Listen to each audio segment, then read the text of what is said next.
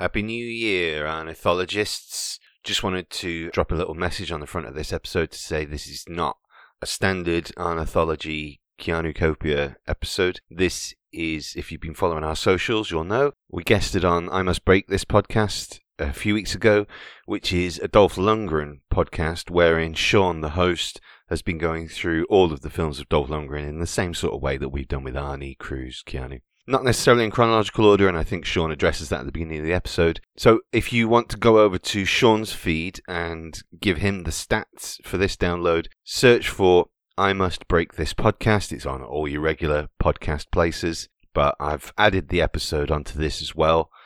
Have a listen, enjoy. There's a couple of good recommendations in this, I think, for the Arnie action fans out there.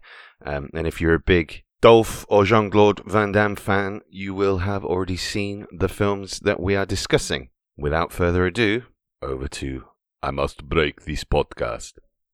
Who is the most underrated actor of all time? It's Dolph Lundgren. Correct. Why? Well, because of his spiky hair and his ice-cold demeanor and his big muscles. Absolutely.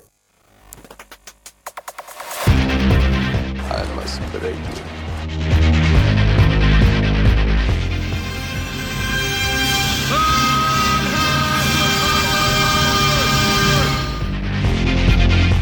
The guilty will be punished. My name is Sergeant Andrew Scott. Come on, guys, don't do this. If I don't get breakfast, I get real grumpy. I don't think you like me grumpy. And you go in pieces, asshole. Let's kick some ass.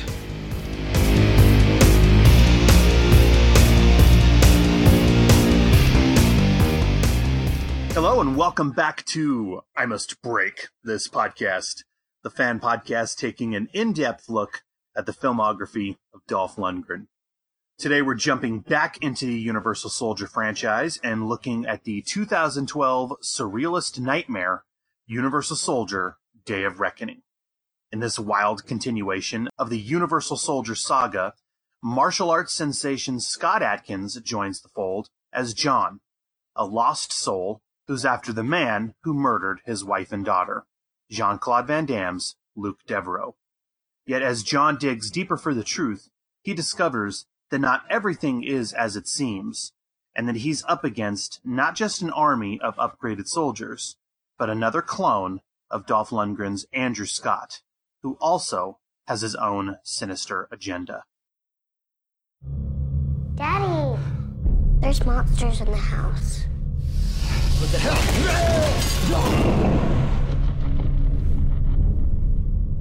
No, run! Created in a laboratory.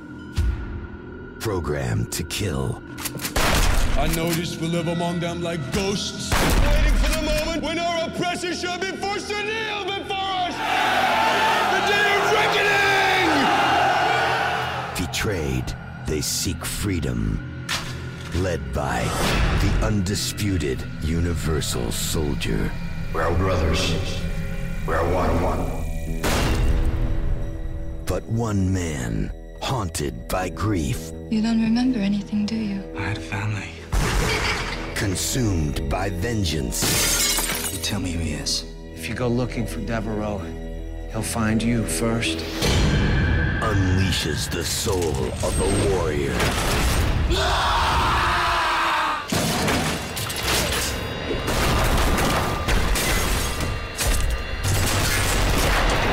Put the plumber to work. Get down!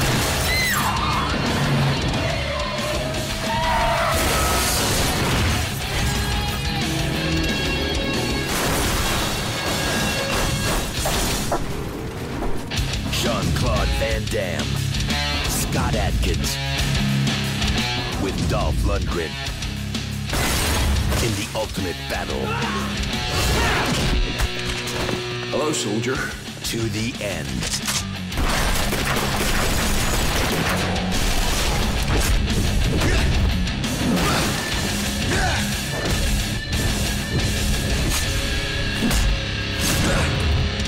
Universal Soldier: Day of Reckoning. There is no end.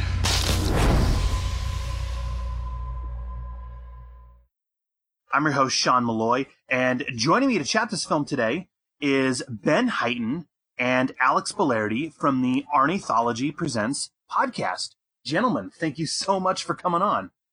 Thanks for having us, Sean. Yeah, it's great, Sean. I've been excited about this for a while now. Thank you.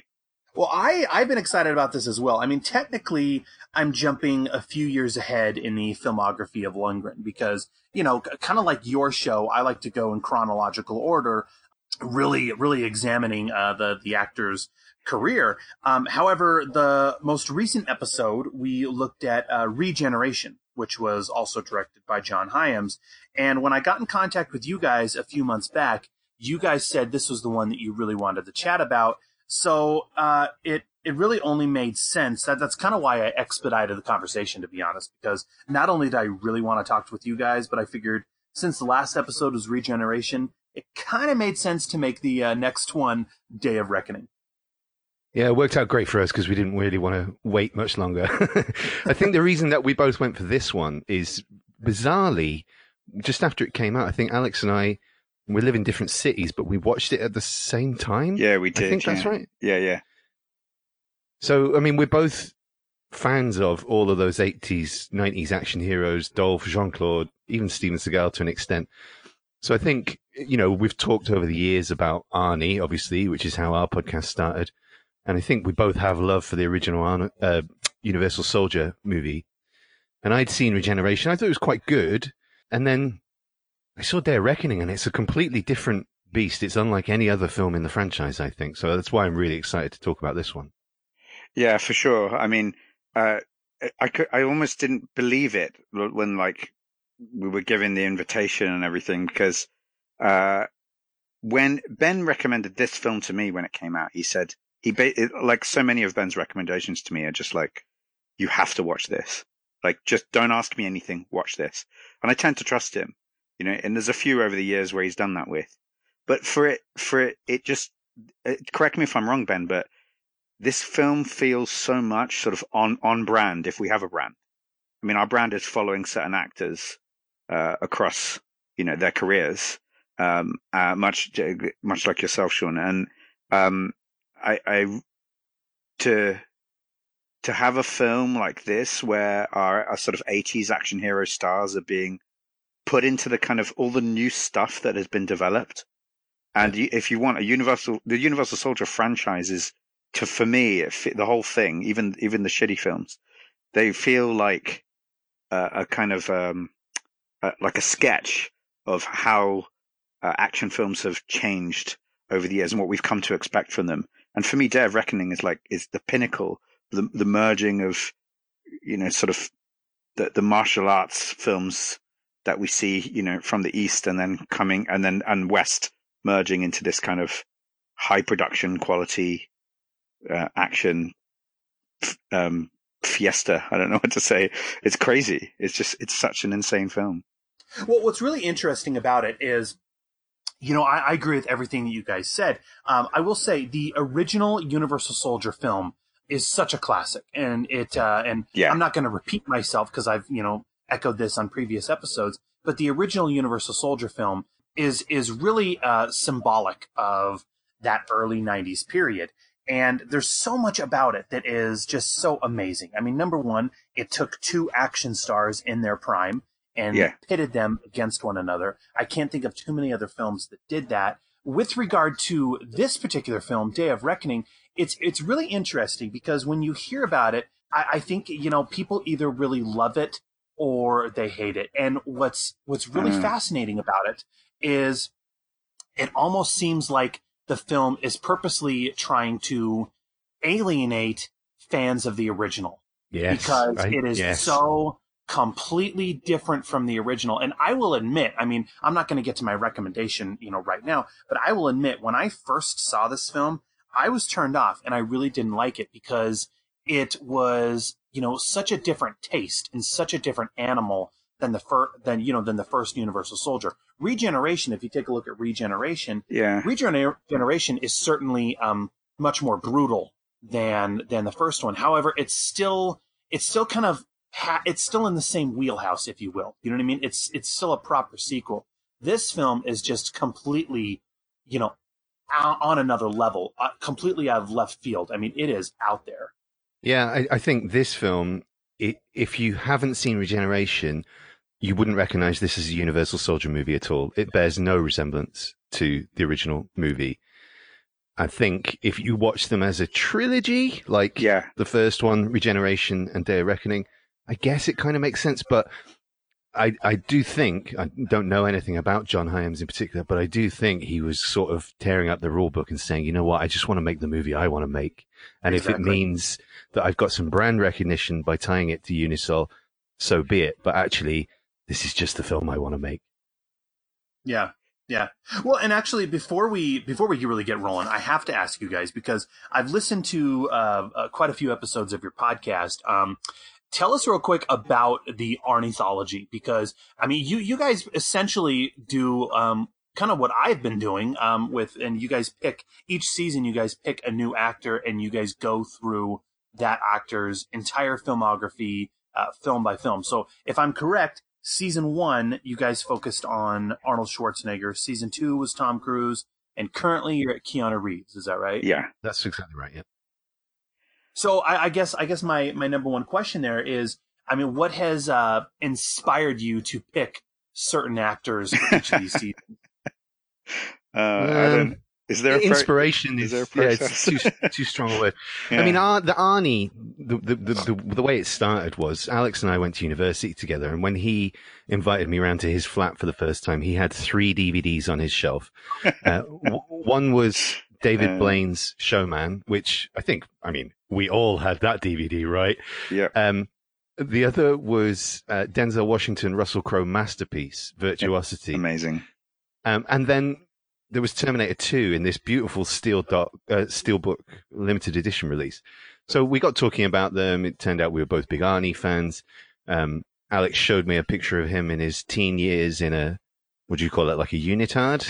Yeah. I was rowing at the time, so I was like just working out. I was pretty ripped, but yeah. It is just a rowing lycra, that's what it is, yeah. Oh, right, okay. But you were doing the classic Arnie, bodybuilder pose. Yeah. And so, fast forward like 15 years, and I had been involved in another podcast project that had come to an end. I fancied doing something again, and I just put it to Alex. I said, let's go right back to the beginning, do all of his films in order. And then once we'd done that, that took about a year or more to sort of get up to speed doing them in chronological order. We had a good time. We had a fan base. We wanted to keep going. And Tom Cruise just came out of nowhere. We kind of wanted to do Sigourney Weaver, and then we realized, well, actually, Tom Cruise is got a really, really good body of work. And that was brilliant. I really, really enjoyed that, and it gave me a different kind of appreciation for Tom Cruise. When we came to settling on Keanu, I think it was really just last year he was having a real cultural moment, with the anticipation for Cyberpunk, the game that's coming out. And just lots of memes around him, and it coming out that he's just a wholesome, good dude. And it just felt like it was the right person to maybe do something a bit more popular, maybe less niche than what we've done before. And of all of the guys that we've looked at, Keanu's the person whose films we actually know the least. We only really know the big hitters, and it's been really interesting finding all of these small indie films that he's worked on over the years. But that leads me to a question, Sean, because the natural crossover for our two projects is obviously Johnny Mnemonic, because that would be Keanu and Dolph Lundgren in the same movie. But when you contacted us about possibly doing a crossover, you didn't mention Johnny Mnemonic, I don't think. You mentioned Street Kings.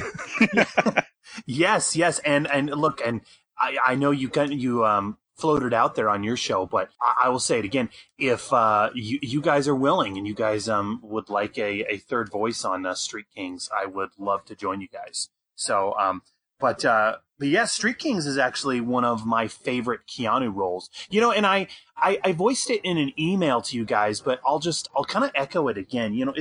It's really interesting. I think Keanu Reeves has had a fascinating career as well. Yeah. And if you really think about this, and maybe most of the credit should go to his agent, I don't know. But if you really think about it, we can really chart Keanu Reeves as being action star or actor, if you just want to call it an actor. But we can chart him as being the one who has really reset the action genre 3 times. Because if you really think about it, okay, when he did Speed back in 1994, 95 or whatever, that was the film that kind of showed audiences that the action heroes did not need to be the big, muscly guys like Arnold and Sly. And so when Speed pretty much set the action genre in a new direction, and suddenly guys like Arnold and Sly were kind of reeling from that a bit. And then if you jump down a few years down the line, if you look at The Matrix, when The Matrix came out, I actually watched that one again just a couple days ago. Matrix completely broke the rules. And so if you look at the action genre there, you suddenly had a lot of, what did they call it? Wire fu, you know what I mean? You suddenly had a lot of wire work, and a lot of action movies were kind of using that bullet time aspect. And then if you jump down a few more years down the line, you go to John Wick, and once again, Keanu Reeves reset the action genre, because what do we have now? We have action movies are kind of trying to ape the style that we saw in John Wick. You know what I mean? And so it's really amazing. I guess we can say thank you, Mr. Reeves, for continually putting the genre into a new format. I think absolutely. Thanks, Keanu. If you're listening, we love you. Get in touch at the Ornithology. Yeah, but, of course. He's just, for me, he's the perennial comeback kid. He's been, underestimated since day one. And whenever his career seems to be at its lowest ebb, he seems to come back with one of his biggest hits. And those films that you've mentioned are exactly it. He became an action hero with Speed. He wasn't up to that point. He'd only done Point Break in the action genre before that. He absolutely lifted himself up from what was becoming a career rut, or indecision at least, in the end of the 90s with The Matrix, which completely revived his career. And again, sort of hit the doldrums again around the end of the 2010s and just blew everyone away with John Wick again. And maybe you're right, maybe he has just got the best agent in the world, but it's something that we're continuing to chart. And by the end of the Keanu Copia, hopefully we'll have some sort of thesis about the genius of Keanu. Yeah, it's one of the things that I've learned during this season with Keanu. I think we sort of stumbled upon it. I think it's Ben's credit for picking it out, is that we thought that Keanu was, an A-list action star who had like lulls in his career where he would do independent movies. But having seen some of these other films that just weren't even on my radar, we realized through discussion is that he actually he prefers doing those independent films. Like, it seems to be what he wants to do, and that he does the bigger films either just because, or for a paycheck or whatever other reason, or he is attracted to the projects genuinely. But it's very strange for me to see it the other way around, because that's not the Keanu I knew, and I always made the assumption that he would do these other films because he wasn't getting the bigger roles, or his career was in a lull in some way. I sort of saw him a bit like a John Travolta, lull in his career until Pulp Fiction came along. But that's not the case at all with Keanu. He just seems to be consistently working. And yeah, he's done some films that we're saying are 1 or 2 stars, but I'm really excited to get into some of the other movies that I would not have wanted to watch otherwise. And I think that's the thing that's propelled me throughout our podcast is, first of all, Ben's invitation and insistence, as a friend and fellow podcaster, say, hey, stretch your horizons, watch these films, even if they're in genres that you don't like. And following one particular actor forces you to do that. And I'm wondering if you found the same thing with Dolph. I don't know nearly as much about his career as, of course, you must do, but he's not necessarily an actor that I would have decided to follow, albeit for some of the action films that I know he's in. But that was a large part of our thinking, was around, like, we thought about Meryl Streep. We have people constantly telling us to do Tom Hanks or Sigourney Weaver, and then we have these other ideas, but we look at their body of work and we say, is it going to be interesting? And I mentioned Meryl Streep. We just say, well, we don't want to do that, because every single episode is going to be, yep, Meryl Streep's great. Well done. Yeah, she's brilliant. She was nominated for an Oscar. Well done, Meryl. Yeah. Next week, Tom same Hanks, thing. Same. That's the same problem with Tom Hanks. And so it's like we wanted to pick people who had bodies of work that are interesting. And I'm interested. I would also like to know if you're willing to share, Sean, what your process was in terms of picking Dolph.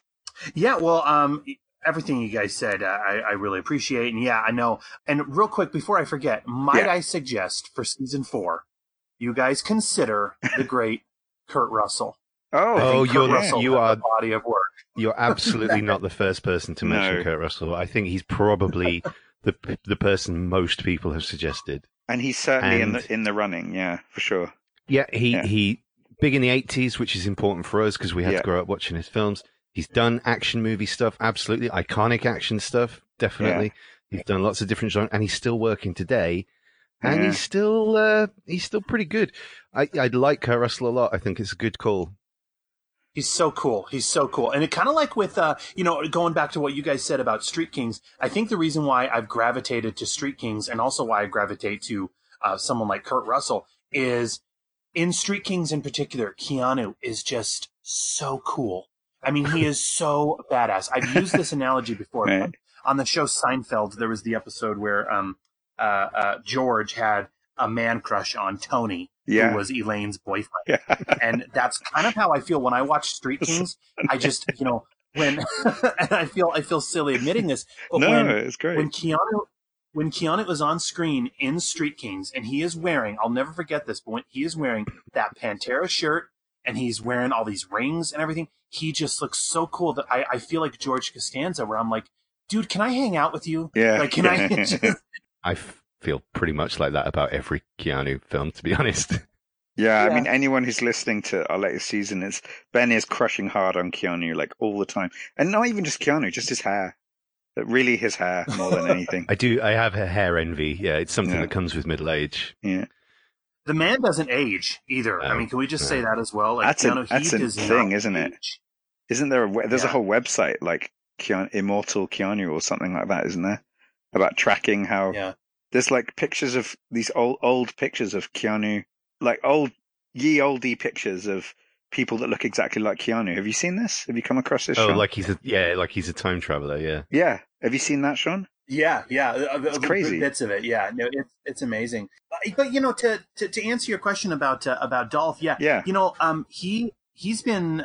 I mean, I've said it before, and I'll say it again. He has been my favorite since I was a real little kid. And so when I decided to get into podcasting, I saw that there was a bit of a niche. That there were movie retrospective review podcasts out there, obviously, but there was not one dedicated to Dolph. And I feel like, when you are on this journey and you are going through an actor's entire filmography, I mean, and I've seen these films already before, but when you are going in succession and watching every one of these films in order, kind of like with you guys, I imagine, you not only do you appreciate the actor and their career and their decisions in this order, but you kind of start to understand things, and why they chose certain roles, when you go in order, especially as you look back upon it nowadays. I mean, for example, I imagine when you guys did Kindergarten Cop, when I first saw Kindergarten Cop, it was a cute little you could say family film, but it's actually kind of oddly violent in some parts.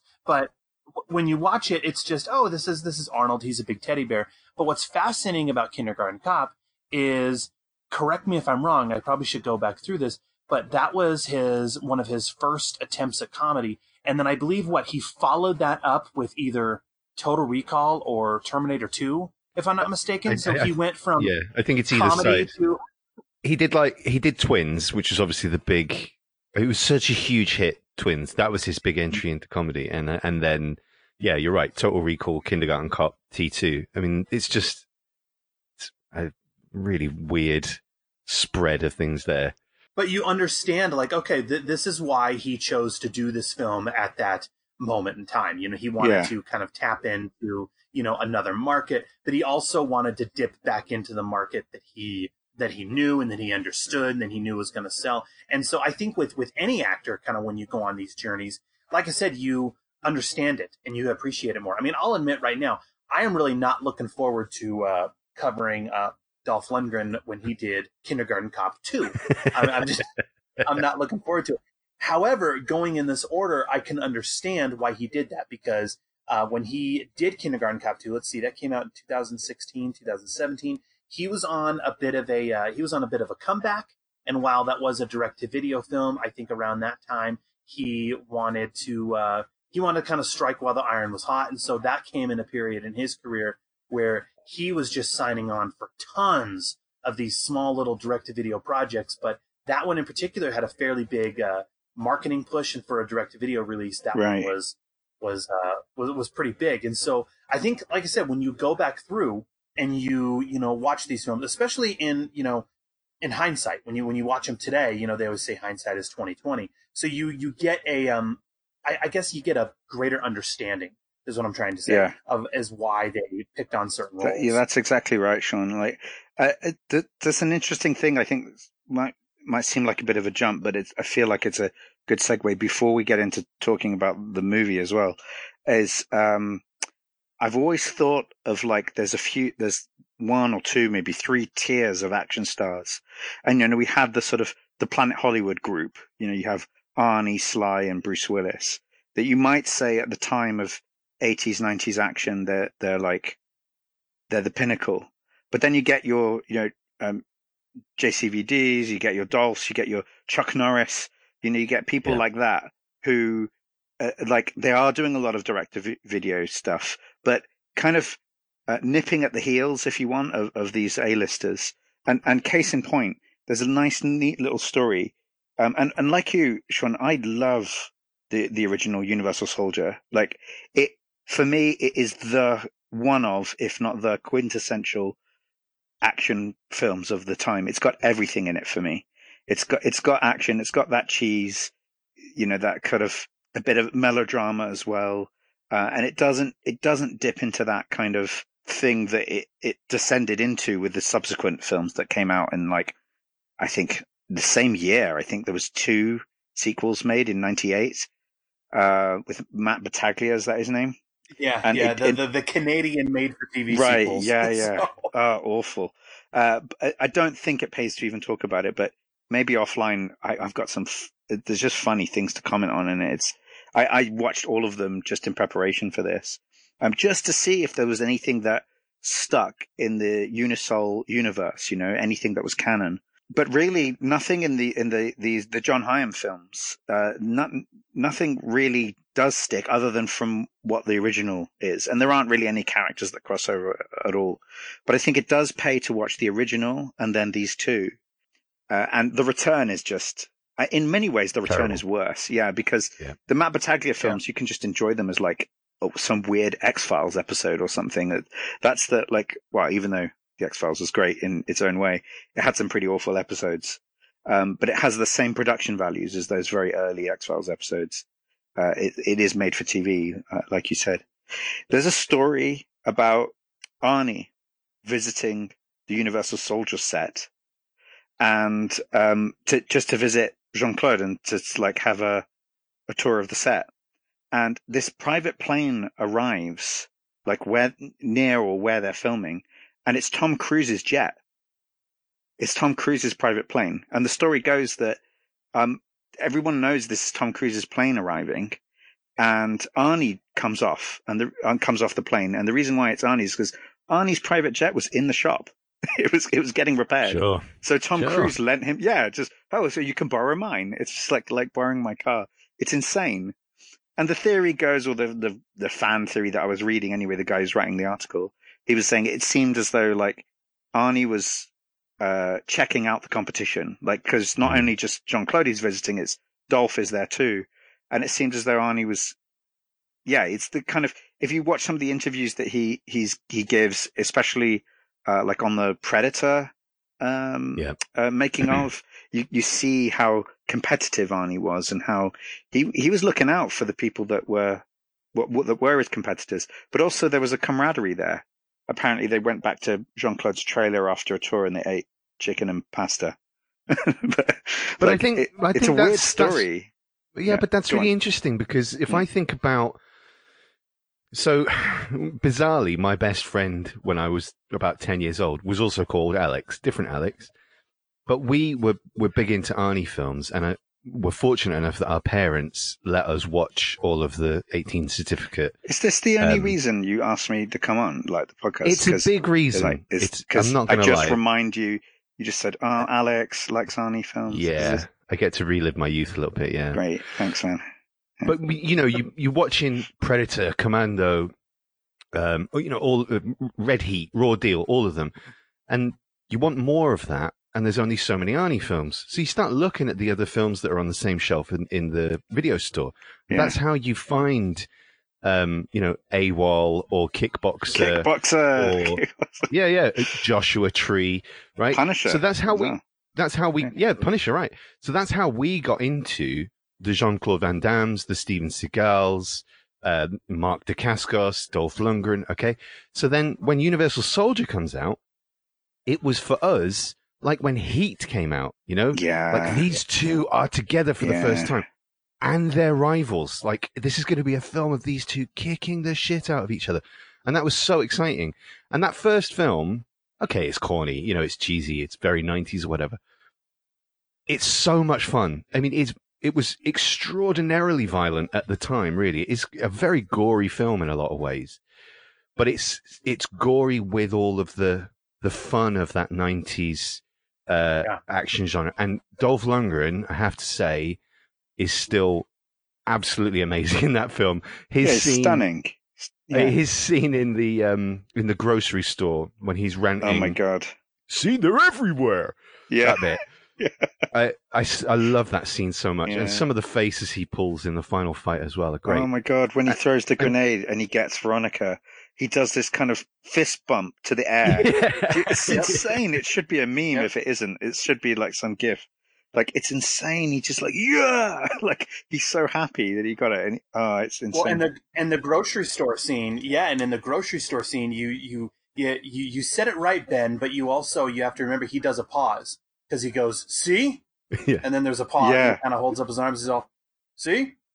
They're everywhere. Right. The pause is the best Sean, thing about that scene. Sorry to jump ahead, Sean, and to jump in, but that's the thing that I enjoyed, particularly with his performance in Regeneration.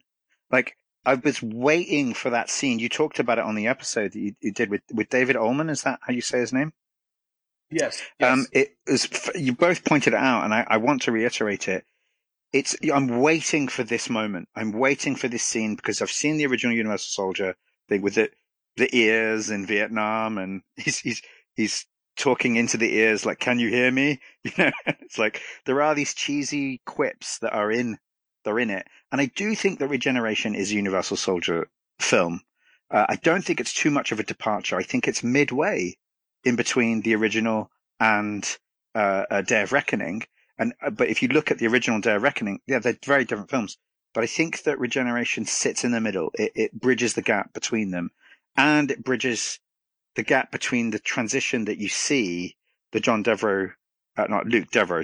Luke Devereaux character taking, that he's going through this evolution, that it does make sense with the films in sequence. You see how he turns into this kind of Universal Soldier god in the end. But for him to go from the character he is when Dolph is, about to kill these villagers in Vietnam to becoming the same, basically, as the Dolph character and becoming Dolph's, alpha, if you want. It kind of, to me, it's like Dolph was always the Universal Soldier, if that makes sense. And he's always the psychotic one. And that's the thread that I see going throughout the whole thing, is that there's something in Andrew Scott's genes that make him, that he's always going to be this way. There's like a genetic memory that he's always going to be this psychotic killer. He's a psychopath, and that's the difference. Luke Devereaux has humanity, and it's that drives their rivalry throughout. And that is what's so interesting about Jean-Claude's character in Day of Reckoning, I think. Exactly. Yeah. No. I mean, and I was just going to say, this particular film, I mean, I remember when I first heard about this, and I was kind of in a bit of a disbelief that it was actually going to happen. Right. But what's interesting is I remember I was following the production, and when you see, I mean, early on, before I even saw the film, when I saw the various production stills that were being shopped around, showing what the characters looked like in costume, it was almost a shock here, and you could tell, like, okay, John Hyams, he's going for something different here, because Jean-Claude Van Damme, he is, this is not the same Luke Devereaux this go around. I mean, and I remember when I saw some of these early photos, Jean-Claude has a completely shaved head. Yeah. He's completely bald, and the leads in these promotional, production photos, the leads, so Dolph and Jean-Claude and Scott Adkins, they're all posing with machetes. I'll never forget this, but they all are holding machetes, right. and I'm thinking, at the time, I was like, okay, this is a different animal. This is going to have a different taste. And if you look at this one compared to Universal Soldier Regeneration, as if Universal Soldier Regeneration wasn't brutal enough, this one completely goes off the rails in terms of its violence and brutality. Yeah. I mean, there's no holding back. And that's the big tonal difference between the original Universal Soldier and this one. Is as violent as Universal Soldier is, it is predominantly fun. It's entertainment along with the violence. I don't think the violence in Day of Reckoning is supposed to be fun. I think it is supposed to be ugly and upsetting and forcing you to almost look away. It's how we empathize with John character, Scott Adkins character. Well, it's very, very acerbic. It's very unsettling. I mean, and if you think about it, whereas Regeneration was a hybrid of action and horror, this one is most definitely leaning more into its horror, because this film is almost more of a horror film than an action movie. I mean, every time a gun is fired in this movie, the camera rarely shies away from its impact. I mean, every headshot just when the black, kid's getting shot, that's it. Yeah, and as a father now myself, I'll admit the opening scene it's rough. I couldn't watch it. I mean, and from that opening scene, Sean, I had to fast forward. I saw it when it came out, but I don't know whether it's older age and having children around in my life, I just couldn't. I just went straight. I knew what was happening, and I said to myself, I don't have to see this, and I fast forward. But what a statement of intent! Like right off the bat, I feel almost sorry for the poor sap who went looking for a cheesy action film and thought, I'll give Day of Reckoning a go.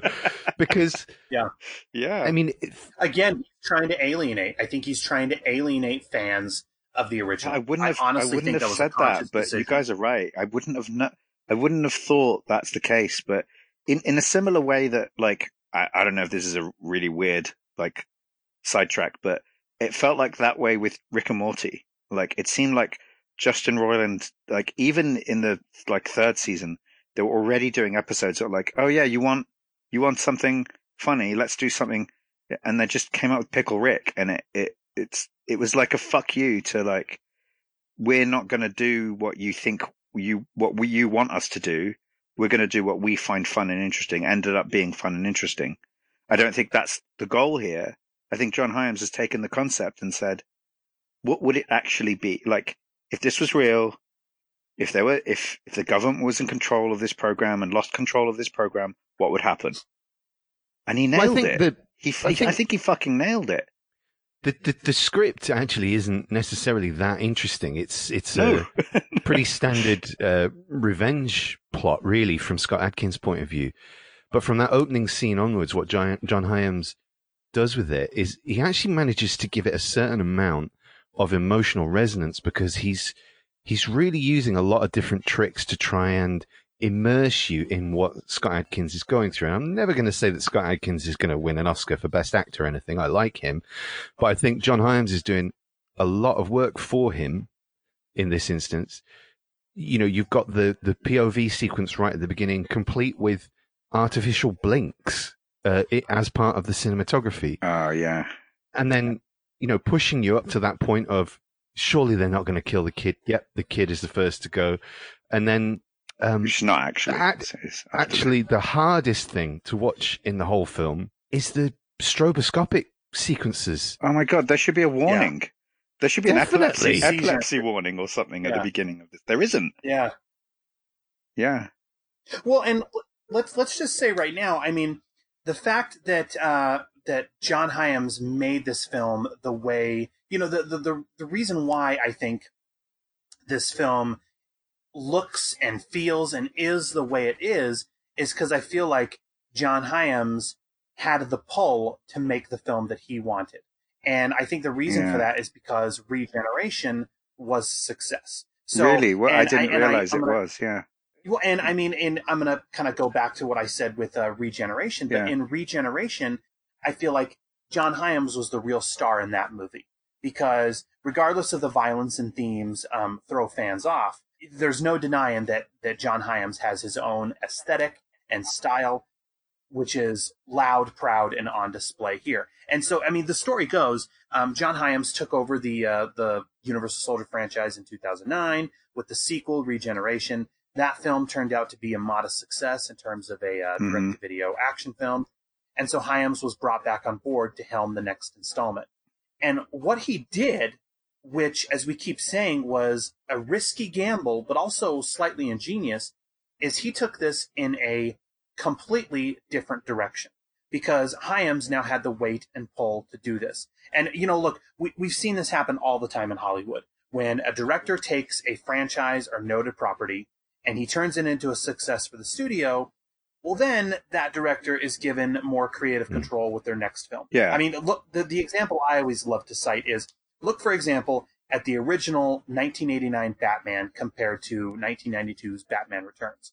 Batman Returns is so much more of a Tim Burton film than the first one. And I think a lot of that is because Warner Brothers backed off a bit and they said, okay, you've shown us what you can do. It was a success. Make the film you want to. And I feel like that is exactly what Hyams is doing here. No way would Hyams have been able to go this route with Regeneration. Yeah. But because Regeneration was a success that it was, Hyams said, okay, I'm going to do what I want to do, and I'm going to add a Lynchian element and a David Lynchian vibe to this entire franchise. Do you think that's because do you think he knew he wasn't going to get another one?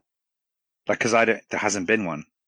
Well, I was just going to say, I don't years think now. John Hyams has been able to cash in those chips for anything much in the years since, has he? Have you seen any of his subsequent films? Because I checked a few out on IMDb and they don't have very good reviews. He did a dramedy. It's a sports dramedy called All Square that is actually a charming little movie, but it's not an action movie, obviously, at all. It's very, it's a very straightforward, simple, little independent drama comedy kind of thing. He did another one that's out right now called Alone, about a woman being hunted in the woods by a stalker of serial killers. That sounds like more like his film, though. The other one sounds like a paycheck. Yeah. This one sounds like his film. The guy is talented, and it's very clear when he is shooting a film that he has his own style, and like I said earlier, that he has his own aesthetic, which he loves to display. He did another one with Jean-Claude Van Damme. That was the one I was interested in, but it sounds terrible.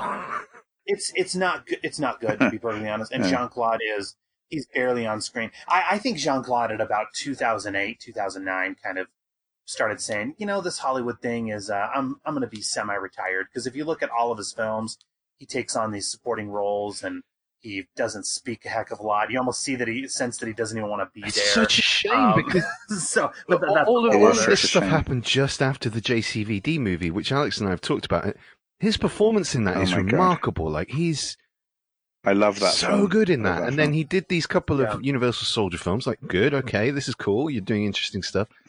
And then, it just seems to have evaporated. Although I understand Jean-Claude Van Johnson, the show he did on Prime, is supposed to be quite good.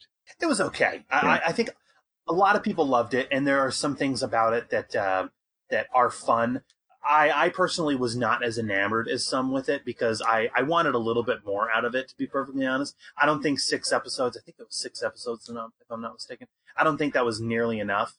And I feel like the 30-minute runtime of each episode was not enough to really, to have fun with the concept. But I think it was a valiant effort, and he definitely has fun with his with poking fun at his career and his image over the years. But with regard to his direct-to-video output in these films, I mean, if you look at his look at the end of Day of Reckoning, I mean, which we're going to be getting to, it is out there. It is bizarre.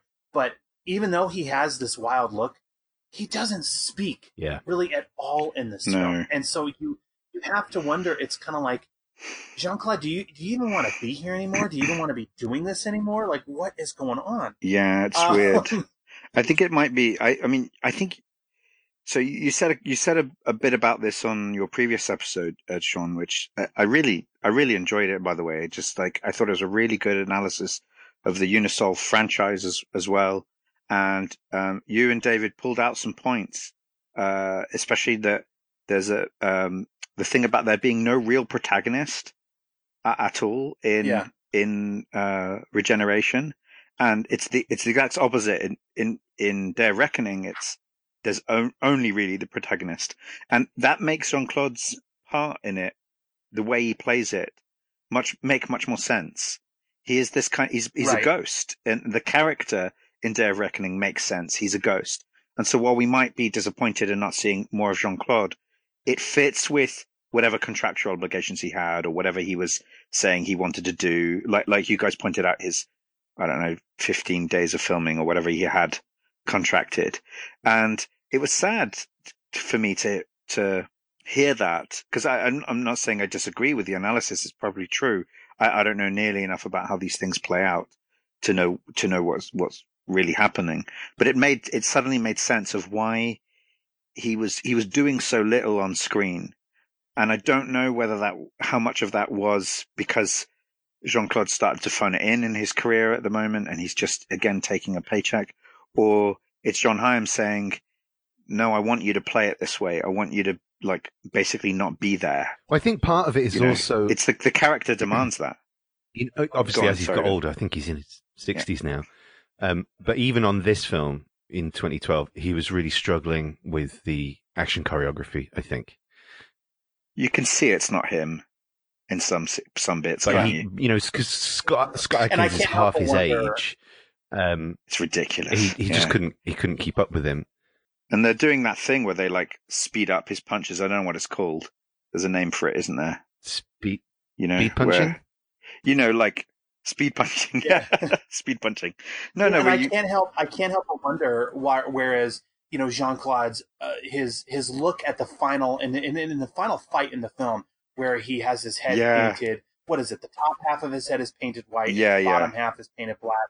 And while it is bizarre and it certainly, leaves an impression, I can't help if, one of the big reasons why they did that and they applied that makeup to him at the end was to make the use of doubling. Definitely. So they could bring in this. I mean, that's the best reason. I think it even looks like, it actually looks like a black guy. When I was like, I paused it and I think that his double isn't even a white guy. I think it's a black guy. Maybe that's just because of the shaved head and the angle I was looking at it. It just didn't look like it was. It looked like his double looked nothing like. They got Michael Jai White back. Yeah, can you imagine if it was a Michael Jai White thing? Well, Alex, you said something that, let's just get to the protagonist of the film. Right. Because this particular film had an $8 million budget, which compared to the $23 million budget of the first one, nearly 20 years prior, is pretty small.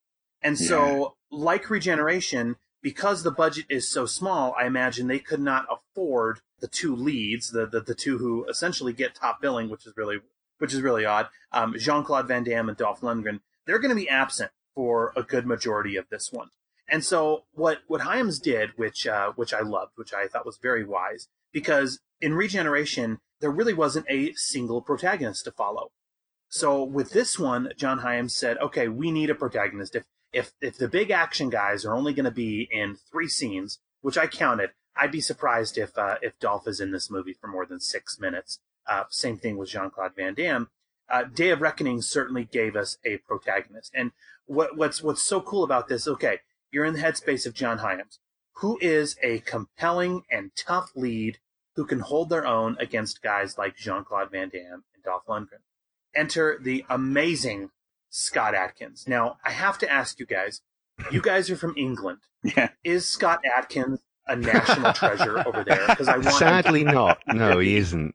I don't think he's any better known over here than he is anywhere else in the world, actually. The only thing I'd say is different is he probably gets a little bit more press when his films come out here because he's a very zealous advocate for any movie that he puts out.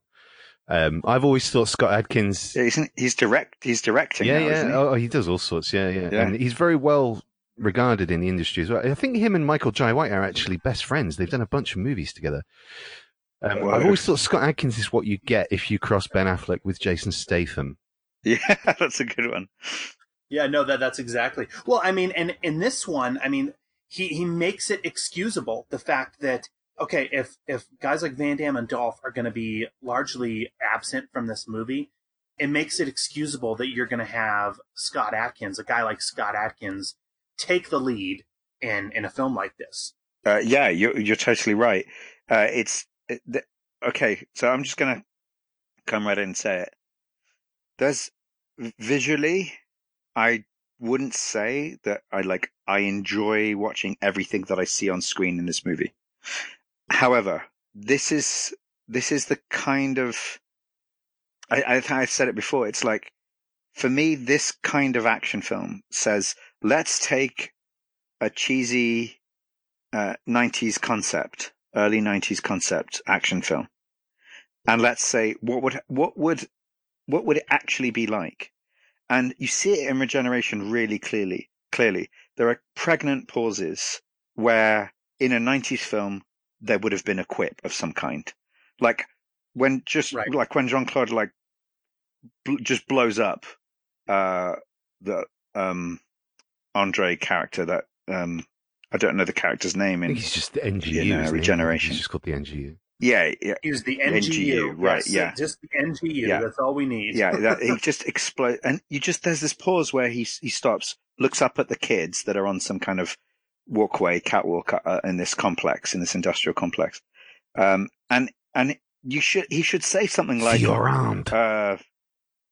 See you around, or some quip that doesn't even anything that would be, but it doesn't happen. And I think there's lots of moments where that would have happened in 90s films to sell that kind of cartoony action style that we had become accustomed to. And a friend of mine said it when we watched Speed for our podcast. She just said, why can't we make films like this anymore? Why can't we have the cheesy 90s action film? And arguably the only franchise I think that's still trying to do it is the Fast and Furious movies. Unless I'm wrong, unless there's a lot more that I'm not paying attention to. And like it might be a lot of direct-to-video stuff or direct-to-streaming stuff. No, but I think Sean, that do you know what I'm talking about? I actually think that goes back to what Sean was saying earlier about Kindergarten Cop, is that was the beginning of the R-rated, violent action hero starting to appeal to the family audience. And now, with the exception of the occasional John Wick, which certainly doesn't do the business that a film like Mission Impossible does, the really successful films have to be aimed at a family appropriate audience, is what I'm trying to say. So I think the super violent action hero is kind of a relic of the past because there isn't as much money anymore. And that's why you find it in films like this. And that's why Scott Adkins is not as big as Van Damme and Lundgren were back in the 90s, because that market isn't there theatrically anymore. Well, and something else, I mean, going back to kind of what we were talking about earlier about how this film is so completely different from the original. Something else that Hyams is doing here with this one, and again, people are really either going to love or hate. If you're a fan of the original, you're probably you're not going to like this. But something else that Hyams does here is he is making Luke Devereaux the hero from the previous Universal Soldier films. He's making him essentially the primary villain, at least so we think. And I will say, now that is a bold move to turn the known hero and the actor who always plays the hero, especially in a particular franchise, into such a menacing villain. I mean, I remember back in the 90s, when I read comic books, it wasn't even a story arc, but there was a really bold move in DC Comics. If you ever read the Green Lantern comic series, there was a thing where they brought in a new Green Lantern and they made the traditional Green Lantern, Hal Jordan, they made him the villain. And I distinctly remember this. it pissed off a lot of comic book fans, and it even started like this huge. It was before really the growth of the internet, but it started this huge campaign where fans were mailing in their disagreements with this particular move. And I mean, I guess I can go both ways on it. I will say I think it is a bold move. I think it is clever, and it's certainly keeping the franchise on its toes. But at the same time, it's kind of like, man, you want to make the hero suddenly the main villain? Like that's some moxie. That's some balls right there. I like it. Yeah, no, I really like it because it's well, I like it probably because I think it's the reverse of what they did between Terminator and Terminator 2. I think it's a similar move, but it's in reverse. And you hesitated there, Sean, when you said Jean-Claude at least were led to believe that he's the villain, and I'm not sure he is.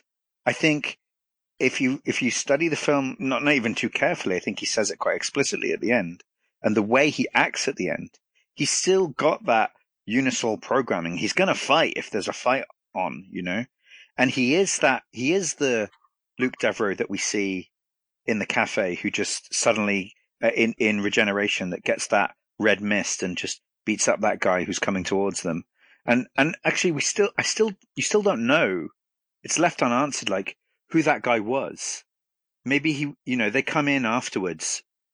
And again, I'm sorry, I'm talking about the film from your previous episode, but he beats that guy up in the cafe with his doctor, therapist person there.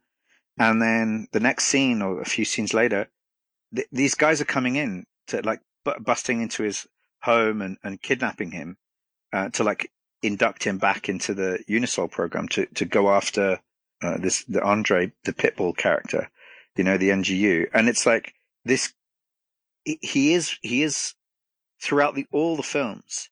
He's got this sort of reluctant thread, the Luke Devereaux character. He's trying desperately to hold on to some semblance of his humanity. And you see at the end of Regeneration, he just loses it. He just gets up and runs away and says, I'm going off. It's the sign to say I'm going off on my own. So the next time you see me, I'm going to have my own fucking army. And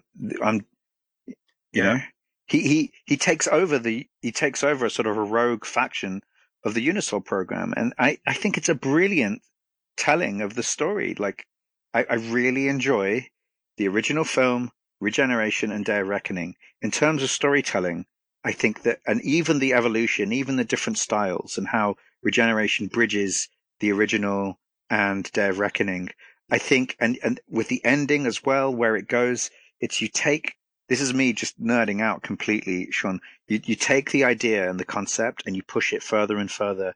And the ending of Regeneration, the ending of Day of Reckoning is probably one of my most satisfying endings in a franchise that I've ever come across. I was so satisfied by the ending. It all made sense to me. All these questions I had fit in. I don't know. That's the feeling I get, and I'm wondering if either of you feel the same. I think the point about making Van Damme the antagonist, the villain, really, is it's more interesting to go that route than to carry on having Andrew Scott as the psychopathic cult leader, because he's like the beta now. Yeah, exactly. And so his rival is now his master. And I think there's shades of that in Dolph Lundgren's performance as well. Like when he gives that speech and mentions the Day of Reckoning, so good. There is a little bit of, it looks like regret or something. There's some conflict in him there. And if he was playing the role that Jean-Claude is. You mean when it goes off and you see Jean-Claude regret in Dolph's face, or when it goes off and you see Jean-Claude like he's got his head no, in Dolph Lundgren's face, because he's rallying the troops for this cult leader, and they're all throwing their fists in the air, and he doesn't look like he's actually 100% into it. I think anyway. Maybe I'm just reading into it. Maybe he was just tired that day. I don't know. But well, I think he's spouting the rhetoric he's always wanted to spout. I mean, he's almost like a mouthpiece for a cause, And I think, I think that the Luke Devereaux character, it shows his brilliance as a leader to say, I'm not entirely sure what his mission is, what Luke Devereaux's mission is. I think he's just doing something that relates somewhat to his programming as a UniSol, and in part, and also relates to his sense of freedom and family and ending this. Yeah, I think they were going to The weird thing is create that- an army yeah. to strike back at the people who turned them into these soldiers. But he realized at a certain point in the fight, and correct me if I'm reading this wrong, that he says there's always going to be a John. And he realized that leaving him to be free, the Scott Adkins John character, he's won. Because he's, through whatever he did to him, like, it's a weird set of circumstances. They deprogram him, and then the plumber tries to kill him. You know, the Pitbull guy. Do you know what I mean? It's like this. Yeah. I found it confusing, but at the same time quite thrilling, because I'm constantly guessing. Even though I'd seen it before, I'd forgotten the plot, and I was constantly guessing what's going on. Who's this FBI guy? Realizing he's actually like a handler of some kind as he's putting the pieces together, and it's so satisfying to me. And I honestly don't think that Luke Devereaux's a villain in this. He's painted as one.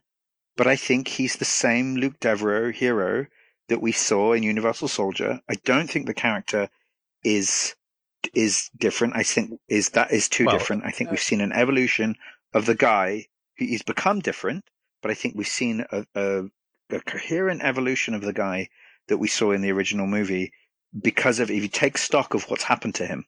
Yeah, I think we take stock of the things that have happened to him. Obviously, Yeah. the film is told quite literally at a lot of points from Scott Adkins' point of view. Yeah. So we have to believe that Jean-Claude is the villain because his memory is that this guy killed his family.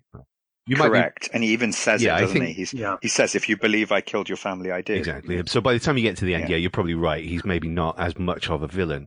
But I think that's, again, one of the interesting things that Hayam does in this film, like by giving you, he's trying to give you some of the sensory input that John has it's almost like a scene from Memento when he goes back to that house and he's remembering his wife's neck and all of that. And that's the stuff that is non-standard that I think is really interesting in this film. And I don't think it's 100% successful. I think the film is too long and too slow in a lot of places. But his references, as a filmmaker, are not really action film. I think there's a bit of John Woo in the sort of artificial one-shot take at the end when Adkins is just destroying fools. Yeah. But really, his references in this film are destroying fools. The Manchurian Candidate. There's a bit of The Shining in the middle, and certainly at the end, Apocalypse Now. And if you look at what those, I don't think those are just idle references. Nods. Yeah, they're not just little nods. Right.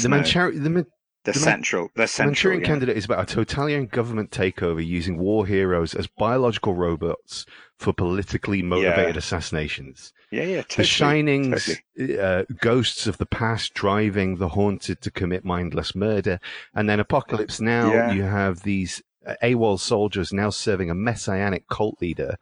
And the government that they once worked for is hunting them down with extreme prejudice. These are, very cine-literate references that Hyams is making, and it's strange in a way, actually, that it is actually satisfying as an action film, because I don't think he's particularly interested in making an action film. Maybe I'm wrong. I think he's interested in making like a political psychodrama, and I'd really like to see him go down that route. I think that's why I like it. That is why I like it. Which can we just say, this is extremely bold. I mean, I think that's the word that I'm going to keep coming back to. Yeah. But these are all bold decisions that you would not necessarily see in a Universal Soldier film. I mean, let's just say that you would not see these kind of creative touches. And you kind of talked about it already, Ben. But yeah, it is very clear that they're turning the Luke Devereaux character into a Colonel Kurtz here. I mean, because what we later find out is, I mean, you guys already kind of touched upon it, but yeah, Devereaux has started this separatist military group that's composed of Universal soldiers.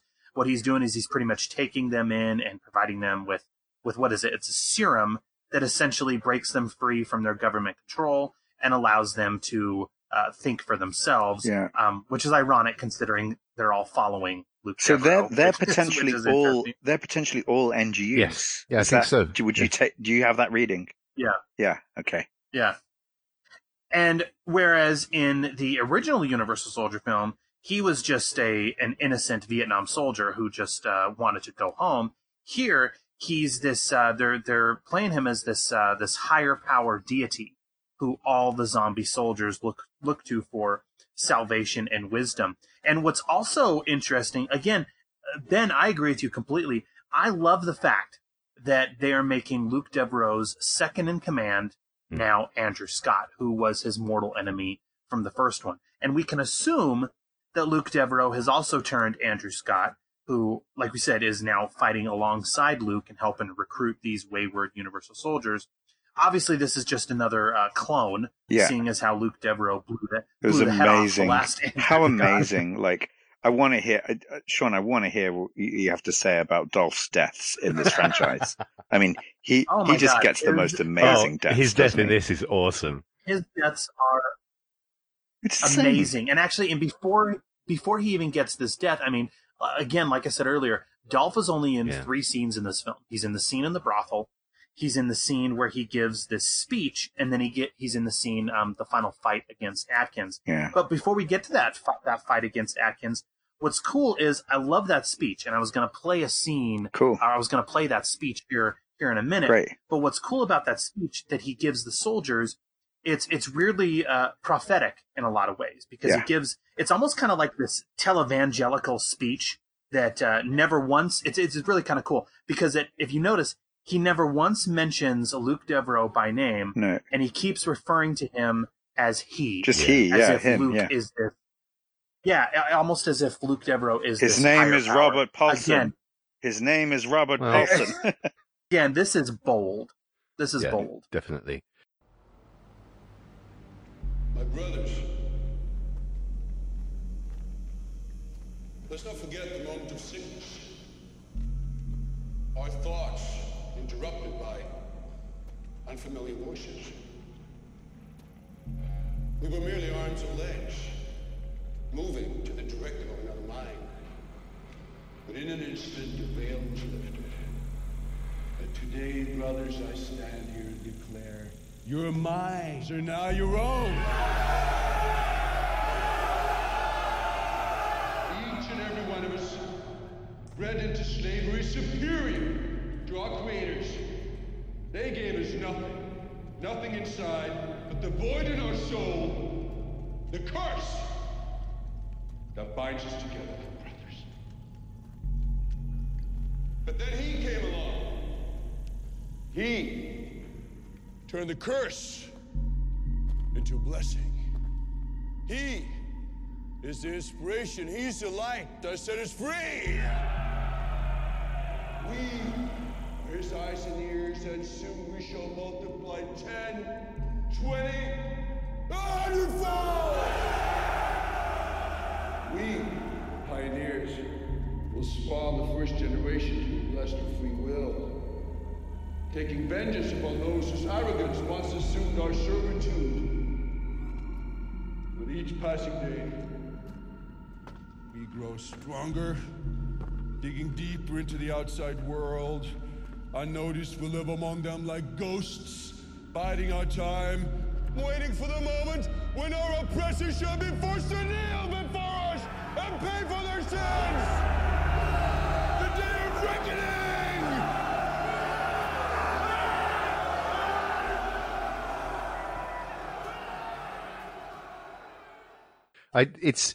But that, I think, therein lies the problem. I think who is this film really for? Obviously, it's for us three, but I don't think your average Universal Soldier fan is going to come out that satisfied by this necessarily, because I do think it has pacing problems. It is too weird. It is provocative, in its filmmaking style and in the content. But I really admire that, because what Hyams is doing is he's taking the established brand, the established name recognition, and trying to evolve it and trying to take it somewhere else. And I don't know. I think it's better to swing and maybe miss a little than to just do another old retread. I agree. I mean, the way I'm seeing this is like Batman Forever versus Dark Knight. Batman Begins. Let's say that. Yeah. That's how I see this. It's like if you were a Batman Forever fan in whenever it was 1995, it's like, and you like that kitschy stuff. You might even like the Arnie one. I can't remember what it's called now. Batman and Robin. Is that it? Yeah. It's like you might even like that one. It's like, fine. I'm not going to get into it now. But if that is the Batman that you like, you will be disappointed by Batman Begins or the Nolan trilogy. Yeah, it's not going to do the same thing for you. But if you're a kid then and you're looking for something a bit more adult, you might actually say, yeah, you know what? I like this darker spin on it. And that's how I'm experiencing this with the UniSol franchise here. Because, again, the thing that I'm enjoying more about it isn't that just, oh, yay, I get to see another Universal Soldier movie. Like, even though I'm a fan of the first one, and I get to see one maybe with better production values and that's not as crappy as the other ones, which I had seen them all already. It's that the character, I think that even as much as you two are saying, I'm sorry to sound like a broken record, that it's such a departure from the original.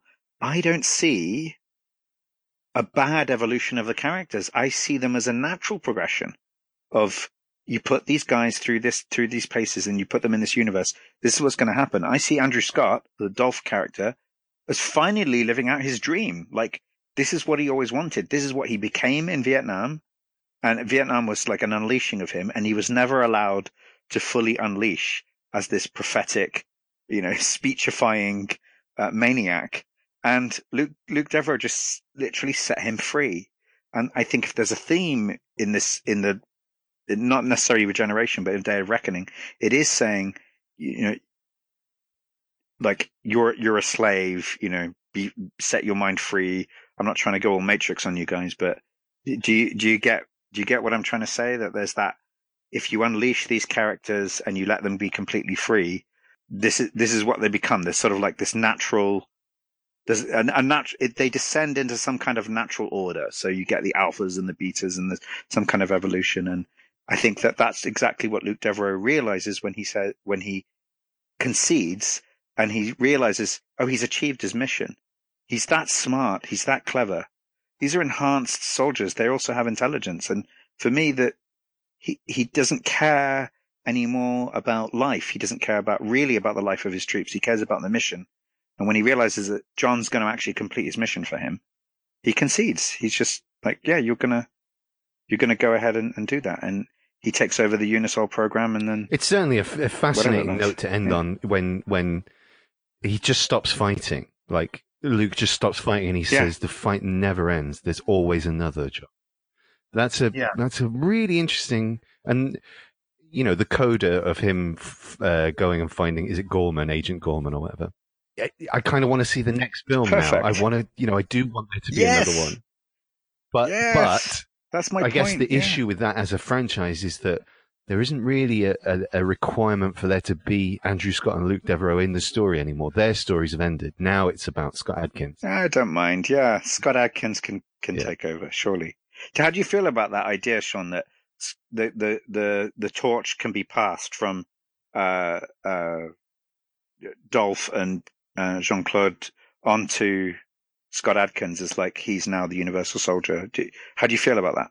I loved it. I mean, and if anybody could do it, and if anybody should do it, I think it's Scott Adkins, much more so than a Matt Battaglia. Right. Let's be honest. Don't. But poor Matt Battaglia. And we see this. Supposedly a Creed 3 is in the works, and they're going to be doing that without Sylvester Stallone. And so, I mean, it's a delicate balance, and you kind of wonder, okay, well, should they do another movie if there really aren't any real central figures or characters from the original to continue this? I mean, I think it can be done, with the right writing. I think I hate to keep going back to this, but while it is such a bold direction, and it is, such a creative angle to take this particular film, as I was watching it, what's really interesting is, okay, if you take a look, for example, at the Terminator franchise, okay, when I go into franchise? Never heard of it. Yeah.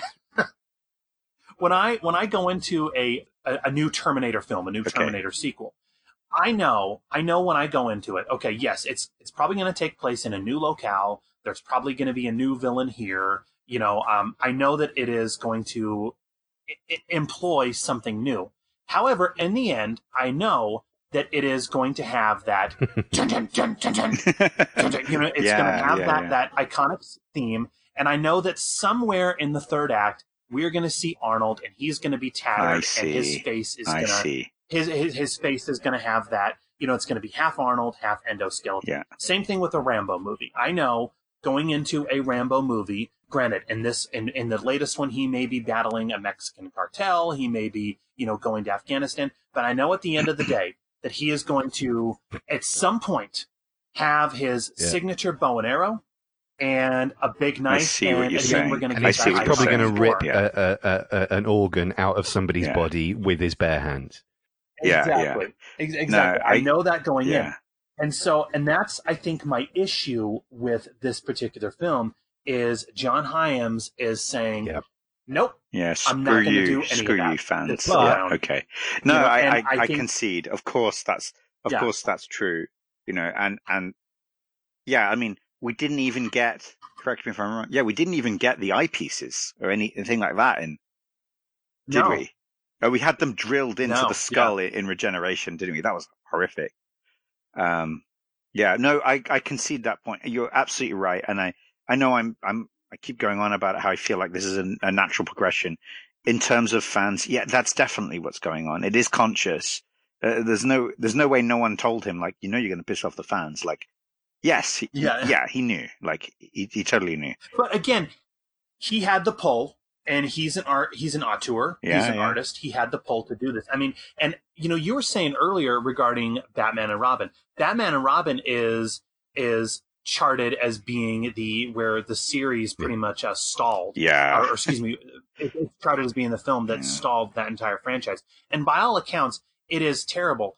However, I will say, I will go to bat a bit for Joel Schumacher, because if you take a look at it, again, kind of like going along with what I said earlier about Tim Burton, okay? He did Batman Forever, and Batman Forever turned a huge profit for Warner Brothers. And so what Warner Brothers essentially told him is they gave him that creative control, and they said, hey, Joel, do more of that.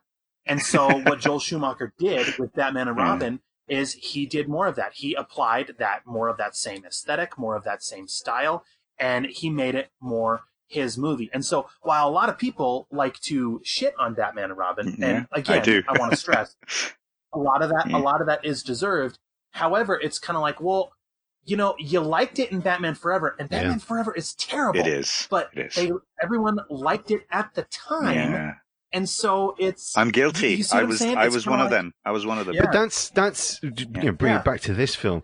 Regeneration is more of the standard action film that you expect. It's very impressive for what he did on the budget, for a director to DVD or direct-to-video film, whatever you want to call it, shot in Eastern Europe, all of that. But it is more like the standard direct-to-video action movies that you expect.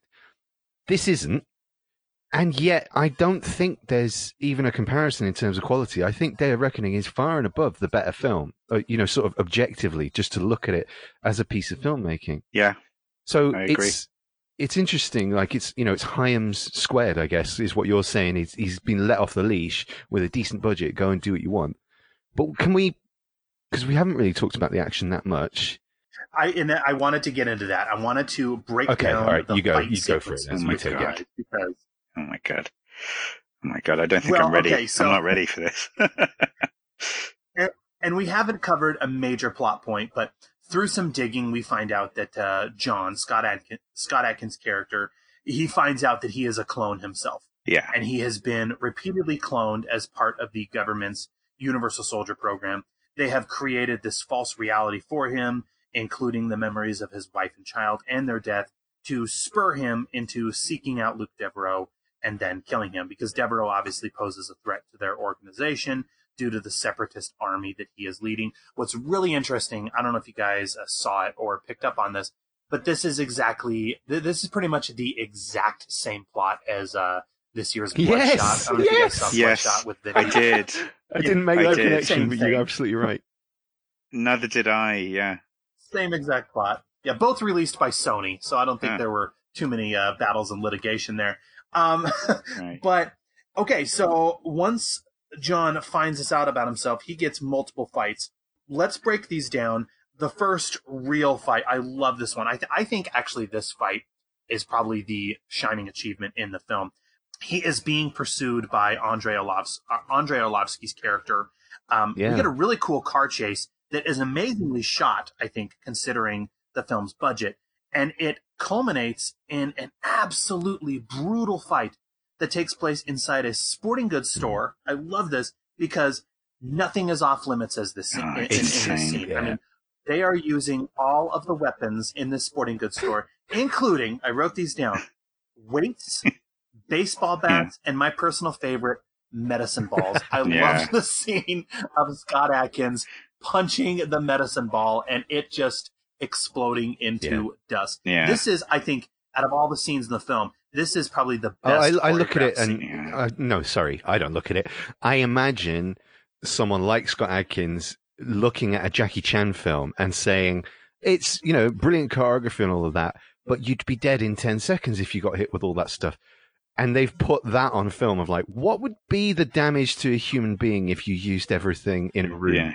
And they can get away with it because they're super soldiers. But I think, I mean, first of all, you're right. The truck chase is cool and gets better as it goes on, ending with that great crash. But the fight in the store, I don't think it's... It was reminiscent of Terminator, actually, that car chase. No, it's not dissimilar, sure.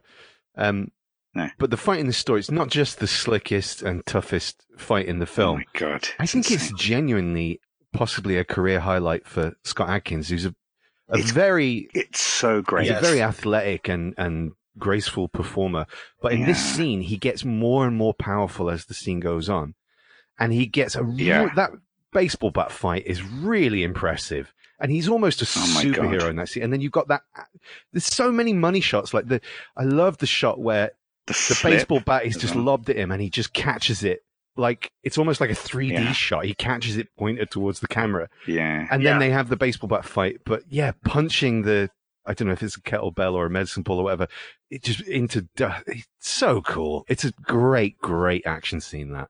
What I also loved about that fight, I mentioned the medicine ball, but if you look at the baseball bat, the part about the baseball bat fight sequence that I love is, okay, so once they grab the baseball bats and they go at it, Adkins finally gets the upper hand because he is fully leaning into and embracing his Universal Soldier status. But what's cool about, I don't know if you picked up on this or not then, but when Magnus, the Arlovsky character, is down on the ground on his knees and he's pretty much gasping for breath, Adkins does this move with the baseball bat where he kind of gets cocky with it, where he kind of swings it and twirls it around. Did you notice that before he clocks? Yeah, and that's what I'm saying. I think he's almost reborn in that moment. He's realizing how powerful he is. He realizes his regenerative abilities, and it's him unleashing fully for the first time, isn't it? And that's why the scene works as well as it does. It's not just a cool fight. There's character in amongst all the action, and that's what the best action scenes do, I think. And I actually think it's almost a problem for the film because it never quite reaches that height again. The ending is cool and the one-er is cool. Yeah. But it's the standout scene for sure for me. Yeah, I mean, I can't believe that you guys have left it for me to say. Like, just, he slices Andre's head in half. Like he's using a samurai sword, except he's using a baseball bat. Yeah. Like, how did I get away with being the guy to say that after you guys just talking? Like, whose mouth is not open at the end of this scene? It's the it's the relief. I've got my knuckles in my mouth and I'm saying fuck. Like, what the hell? Like, that is, and it just, like, you can't do that. So it's like you say, he gets stronger and stronger and stronger. He gets stronger throughout the film. When we meet this character, he's woken up from a coma. We then learn it's like he's just been born. Like, that's what we learn. And, it's weird. He even like spits up some stuff that's like a baby spitting up milk. It's really weird at the beginning. I just realized that at the beginning. And he's leaving the hospital. Kind of going along with Matrix. Yes. Let's tie it back to Keanu. Yeah, if you remember, there's in the a Matrix, similarity. Once they get woken up and they see the reality, that they throw up as well? He's gonna pop. Right. He's gonna pop. He leaves the hospital with a cane, and then we see him get more and more powerful throughout the whole film. And that's, you're right, Ben. It's a bit of a peak. And the action doesn't stop from that moment on. I think it's like there's 40 minutes left of the film at that point. And it just continues. There's a bit of a pause when he realizes his fingers have grown back and stuff like that. It's just, but it is a shame. It's a failing of the film that I don't think that you see a better fight scene afterwards. Arguably the one with Dolph is pretty good. Like, it's about the same quality, I think. It's just not as fun because it's not as innovative. Yeah, and also, when he's fighting Arlovsky, they're comparable in age and strength, I would say, or different styles. Yeah. When he's fighting Dolph, Dolph's 20, 30 years older than him. So it's obviously going to be different. And you see that in the fight that Dolph has with Arlovsky earlier on in the film. Let's just say, we were talking about how beautiful Keanu is earlier. Dolph still looks great. He looks fantastic in this film, I think. Yeah. Very handsome, still in great shape. And he's fighting Arlovsky with, his shirt off, and you can still see how ripped he is. And it's cool. It's all about how powerful he is. He's mechanical and powerful, whereas Scott Adkins is quick and graceful and innovative. And that's the difference in their fighting styles. So when you get Arlovsky and Adkins fighting each other, you can do a lot more than you can when you get Adkins and Lundgren fighting each other later on in the film. Well, I don't know if you guys noticed this or not, but actually I listened to the commentary that is on the Blu-ray for this. John Hyams and Dolph lend a commentary to it, and it's really kind of cool because they break down their fight scene. So in the final act of the film, when John is pretty much storming the UniSol compound that Devereaux is in charge of, after John lays waste to everyone, all these no-name UniSols, he squares off against Dolph. And what's wild about this? Okay, so they're fighting in the weapons depot of the compound, and I remember listening to the commentary, and what John Hyams wanted to do is he wanted to go from big to small in this fight. And so if you notice it, okay, when they are doing battle in this weapons storage area, they go from assault rifles to handguns to machetes and then to knives. Yeah. So they literally are going big to small. And I really liked that. And what's cool about this is because this fight scene is all done with weapons. I mean, there's really not a whole lot of hand-to-hand as opposed to his fight with Jean-Claude at the end. That one, with the exception of a machete, they do fight over a machete. Oh my God, that's crazy. Is all done pretty much hand-to-hand. But if we look at the fight between Adkins and Dolph does finally eat it in the end after John plunges. I wrote this down because I was in disbelief at this. He plunges one of the machetes up through his jaw. Oh my God. And head. Another out the top death of his head. It's insane. Yeah, another fine death for Dolph Lundgren in the. And he's already had a bullet to the chin at that point, hasn't he?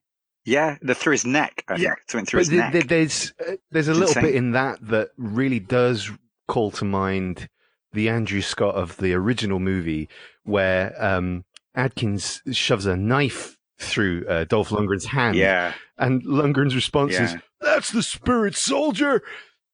Yeah, and that's it. That's Dolph's best moment in the film for me. It made me smile. It reminded me of why I loved him back in the day anyway, from things like Universal Soldier. He's got a great charisma, I think, and that's what Jean-Claude's performance is missing in this film. Partly because of his character, but I think also partly because of where he was in his career. And Lundgren, I always get the feeling like loves to lay on the charm a little bit, loves to lay a bit of humor in there. Just going back to that that sort of, it's an artificial one-shot take, but it is, a one-shotter as Scott's going through the compound, killing everyone. That's the moment that reminded me of John Woo, specifically the hospital shootout at the end of Hard Boiled. But I think there's something interesting in there, going back to what we were talking about earlier, is he's doing a lot of gratuitous headshots in that sequence, and he's doing it in a balletic way that is at least 2, if not 3 years before John Wick got there and did that exact same thing. Yeah, I was going to say the same point. You were talking about earlier, Sean, about Keanu, like sort of rebooting sort of action, the action genre and taking it in different directions. This did beat John Wick to this style in sort of what you might say mainstream. But it's not that it didn't exist before, the John Wick style. But you could argue this beat John Wick to it, but John Wick made it popular. And does it better. There's no question John Wick is beautiful when it comes to this stuff. But I just thought it's curious that, for someone looking at it now, they go, oh, this is ripping off John Wick, when actually it's, it got there first. So here's the thing about, here we are, reveling in brutal deaths. And I think it's something that 90s action needed to save for like the very end, because it was like maybe an expensive shot. It's the money shot. It's the one that we're waiting for. Dolph's death at the end of Universal Soldier. It's epic. It's insane. It's like that seems to be the only way you're going to kill this guy. You got this little Jean-Claude Van Damme versus this guy who's juiced up on this psychopathic rage, and he puts him into some kind of, baler or harvester or something like that, and just shreds him to pieces. And you just think, oh, how can he ever come back from that, and then of course you get, cloning that's the thing that saves everyone from it. But I have just through talking with you guys now, I'm having this idea that like we lose that. That's something that we lose. It's like everyone gets killed in a sort of epic way, and we just get sort of epic death after epic death. And I'm wondering what impact that has on, the final deaths or the feel of the film. Does it soften it somehow, or do we just want more and more of it because we're bloodthirsty maniacs ourselves? What is it that's going on there? Well, I was gonna to kind of answer that question. I was actually going to read a couple bylines from a couple of the reviews as we close this up here momentarily. But before we get there, I mean, and we've already talked about Adkins' fight with Luke Devereaux at the end, but I'll just quickly recap it for us. So as where the Adkins-Lundgren battle was mostly with weapons, here again this fight is mostly hand-to-hand, with a machete being intermittently used. Jean-Claude is sporting a wild look here. We've already mentioned that. And again, another interesting narrative and artistic choice. Devereaux, he basically gives up the fight. He allows John to kill him. Really kind of cool because he sees that there's going to be no end to this never-ending cycle. And it's almost kind of cool because he looks at John as being a worthy successor. And so that is why he allows John to plunge that machete in him. I will admit it. I think the reason why the fight looks cool is because it's shot cool. But again, I don't think that Jean-Claude was really on set for much of this fight. This is pretty much Atkins fighting a stunt double. There's a couple of things there. And it's again going back to the decision to make Devereaux the antagonist in this. Jean-Claude doesn't like to lose fights on camera, and there was a lot of toing and froing with the production on this about how exactly he would lose a fight to Scott Adkins and yet still save face. So I wonder how much of the construction of that fight came out of that discussion. But at the same time, apparently he was arguing with Scott Adkins, who's, an accomplished fighter, absolutely, but predominantly a screen fighter. Arguing with him, saying, these kind of wild punches you're throwing, that's not what would happen in a fight. And I just wonder, Really? because Scott Adkins is a very respectful and polite person, that he would never have said this. But I wonder how much he might have been thinking, you know what, Jean-Claude, not many people do the splits in the middle of a fight. So yeah. But yeah, I don't think I don't think that fight is anywhere near as memorable actually as the two fights that you see Lundgren in. And I'm not just saying that because we're on the Dolph Lundgren podcast. I think the thing that stands out about thank you Jean-Claude in this film is the trippy, ghosty sequences and his weird look. But I couldn't really tell you any moments in that fight with Adkins other than the final moment where he surrenders and has that line. So, and with Devereaux being, I mean, he's now out of the franchise. He's been killed. I guess they could clone him since they established that there is a cloning technique. So I guess he, is not really dead. But the film ends with John obtaining the necessary cloning equipment so that he can take over and lead the separatists group and then take on the government. And so the film really ends on a cliffhanger. Unfortunately, we have not seen a sequel, and we have not seen where it could go. But it's wild because I went online in preparation for this, and I just pulled out a couple of the bylines on this film because, again, fans, whoever is watching this film, they either really love this movie or they hate it. And so a couple of the lines, if we take a look at some of the reviews, these are some of the positive reviews, okay, that I just highlighted. They said that the film, quote, just radiates menace. They say the entire film series, especially this one, takes a lot of creative risks as it goes along. So they found that memorable. They said the entire film has a, quote unquote, mesmeric, unreal quality where things can turn on a dime, and they often do. However, if you take a look at the negative reviews for the film, they said that the film is hyper-violent, grim. They said, someone from Entertainment Weekly said that the film is so gruelingly violent that you half wonder if the director if his goal is to make the audience get up and leave the theater rather than be a party to the brutality. It's also been called mean-spirited, joyfully violent.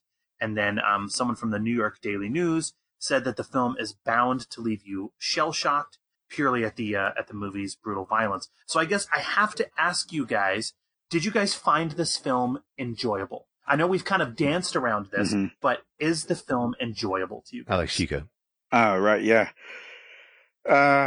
It's very fascinating. I'm really glad that you pulled, those reviews, because hearing you say them out loud kind of galvanized quite nicely and my feelings about this film, but films like this.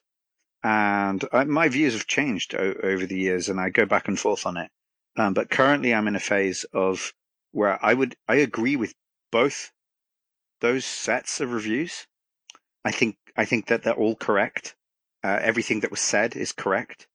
With a slight caveat of, I don't think that that's the director's goal, is to make people leave the cinema. I think that review is being funny or glib or sarcastic.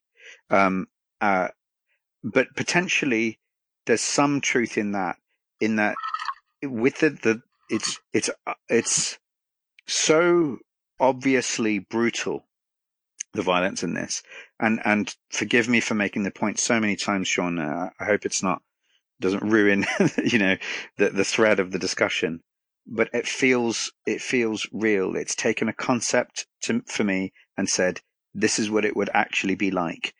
Death and killing and soldiering, and it's not nice. It's not pretty. And it seems like the director has said that and gone, oh, you think this is fun? This is what it would be like if you had a group of soldiers who are cloned, implanted memories. They're dogs. They're even referred to as dogs at one point. And they have that kind of hierarchical pack structure. When an alpha is present, the betas they avert their gaze, and it's been, that aspect of mammalian culture has been clearly studied or looked at, or at least referenced by the writer and director of this film.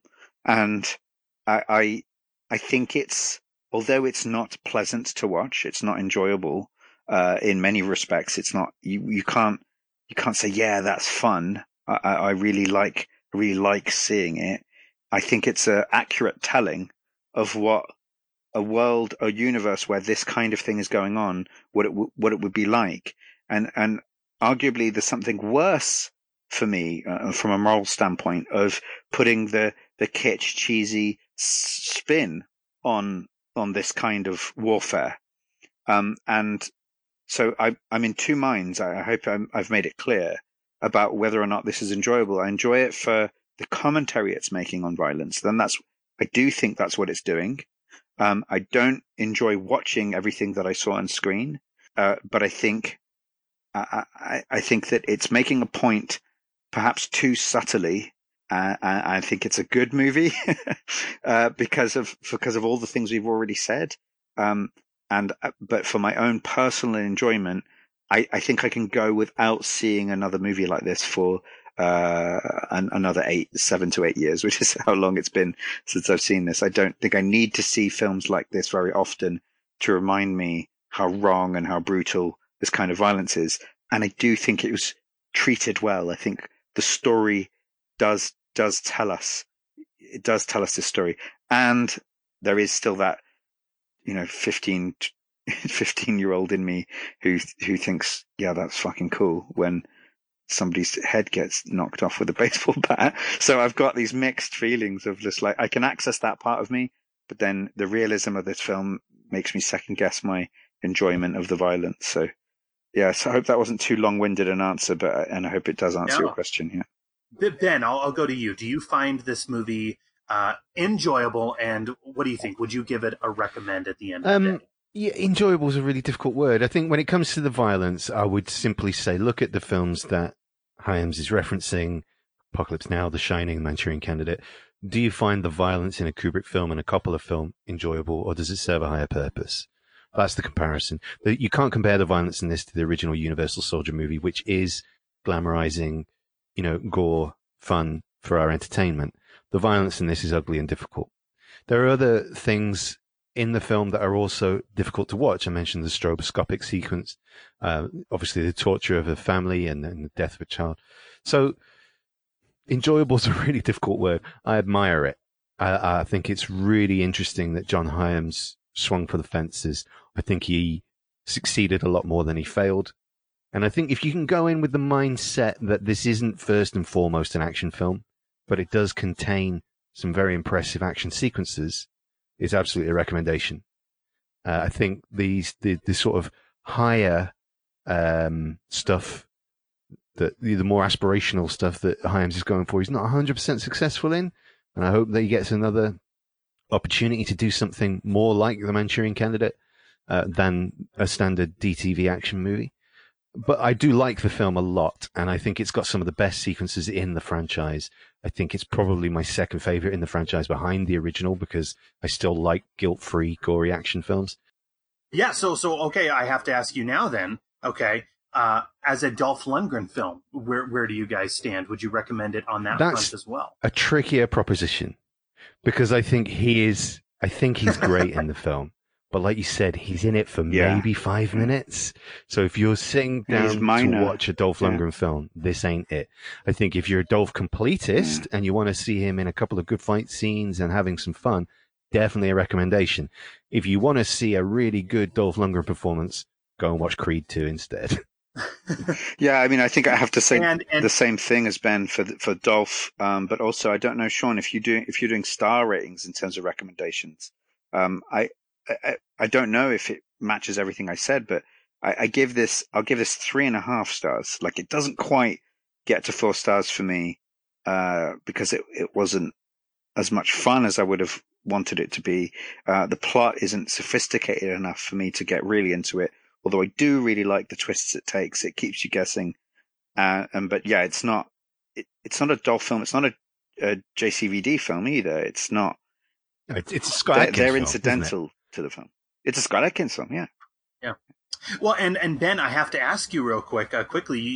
We touched upon it earlier, so I'm just curious on your thoughts. You mentioned Creed 2, which I think has a fantastic Dolph Lundgren performance, but I have to ask, okay, assuming they do a Creed 3, how are you going to feel if they do another, what is ostensibly a Rocky movie without Rocky? How do you feel about that? Yeah, I had some mixed feelings about it. I think I think it's time. I think, Michael B. Jordan certainly has done enough to prove he's the star of the franchise, and he is a megastar. The thing that really won me over, because I love the Rocky films and I love Stallone, do I want to see a Creed 3? Not sure if there's a story to tell, but they are giving it to Michael B. Jordan to direct, and that really excites me. Whoa. Yeah, so... Whoa. Yeah, I'm quite happy to see a Creed film without Rocky in it. I just hope they find a story. That's all. Yeah, I agree. I think a lot of the heavy work is going to be in terms of the writing on that one. But with regard to this one, Universal Soldier: Day of Reckoning, I'll get my recommend out of the way. Yeah. I do think, I look at this. This is actually my third time seeing this. I saw it when it first came out. I remember I ponied up $10.99 to read this on demand, because it was one of those high profile on-demand releases. I watched it again when I bought the Blu-ray, because being a golf completist, I had to own it for my collection. And then I watched it again for this viewing so many years later.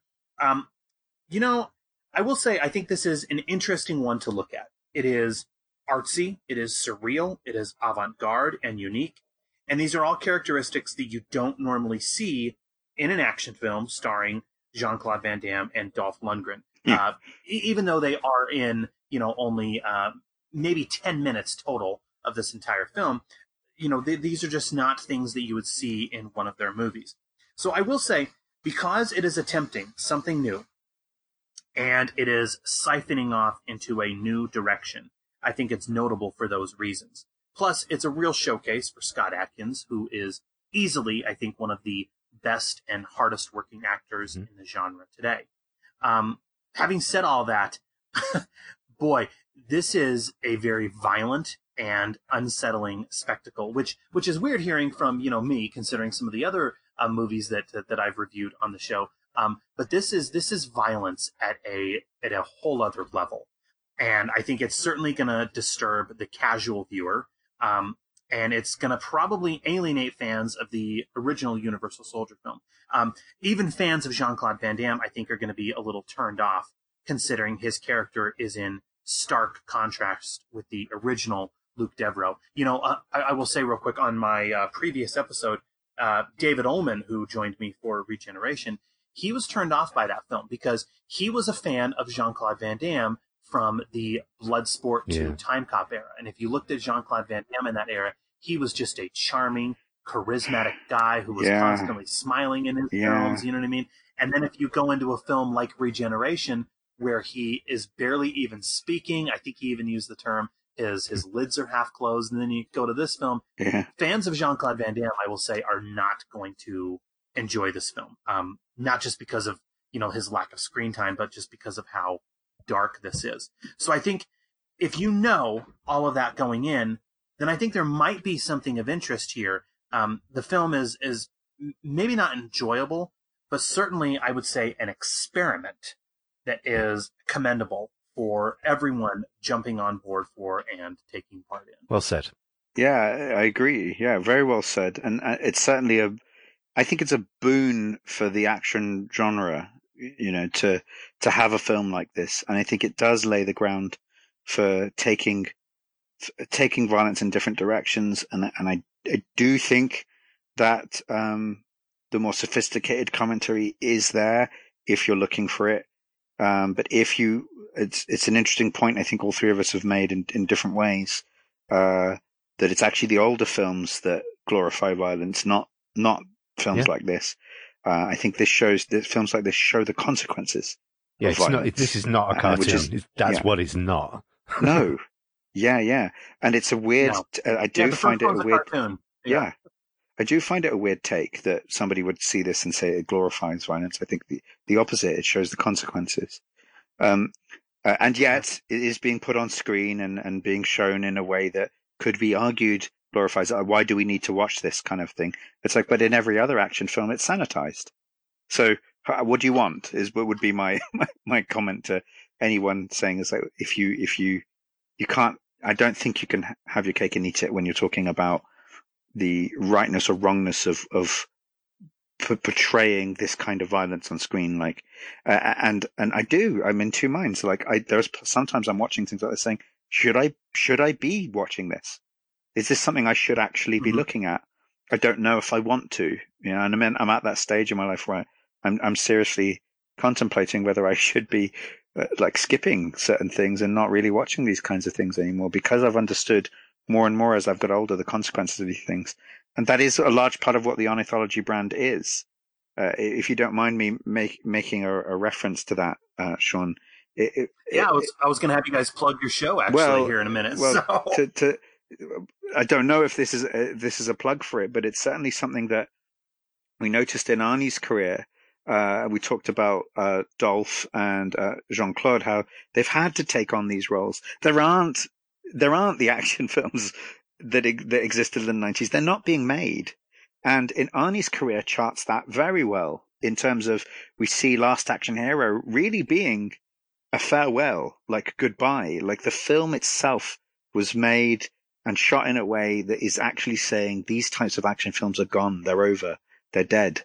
And you can even see, like, Planet Hollywood, its success and failure as being evidence of, this is action stardom at its peak.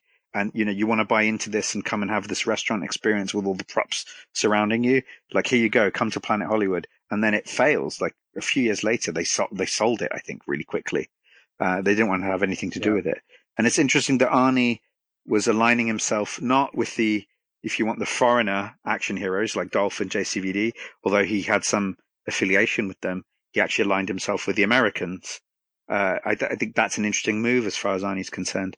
And Arnie himself struggled to find his place again in cinema.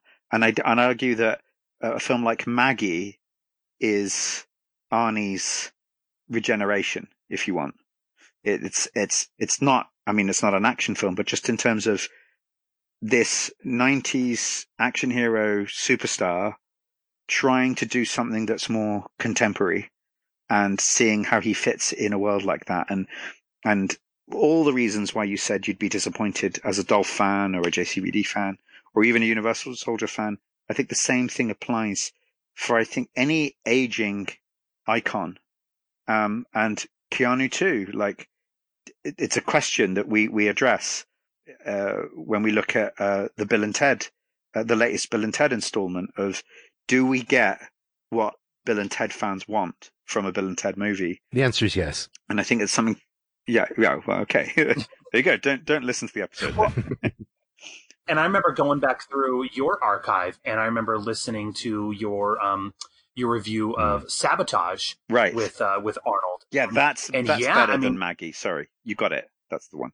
Yeah, no, I agree. I think Maggie is as well. But Sabotage, with regard to Sabotage, I mean, Sabotage is just, I mean, it is so vulgar, and it is so insanely violent and just very mean-spirited, like this film as well. And so, you watch it, and it's almost kind of shell-shocking in a way, because you watch it and you're thinking, wow, like, this is the darkest Arnold has ever gone. And that's saying something, considering in a film like Commando, he kills like 200 people. Yeah, that's the point. That's so weird. Is just so mean-spirited and insane. But, you know, kind of like your show, like this show, I think it's a real treat going through an actor's entire CV and seeing them take these chances that they are. Before I let you guys go, is there anything else that you guys want to give a plug to, or give a shout out to? What else are you working on? Sean, I would not be able to sleep tonight if I came on to the Dolph Lundgren podcast and didn't mention my favorite Dolph Lundgren movie of all time. Oh, please Showdown do. in Little Tokyo. Yeah, Showdown absolutely. I adore that movie. Yes. It's one of my favorite 90s action movies. It's not even 80 minutes long. It's only just over an hour, I think. Amazing dialogue, wall-to-wall action. And one of the things that we haven't mentioned about the Ornithology is we took a change of direction. We did our own Day of Reckoning, in a way, in season 3, and we did Forgotten Films from the 80s. If we return to that and do the 90s, Showdown in Little Tokyo is absolutely getting watched by the Ornithology and talked about.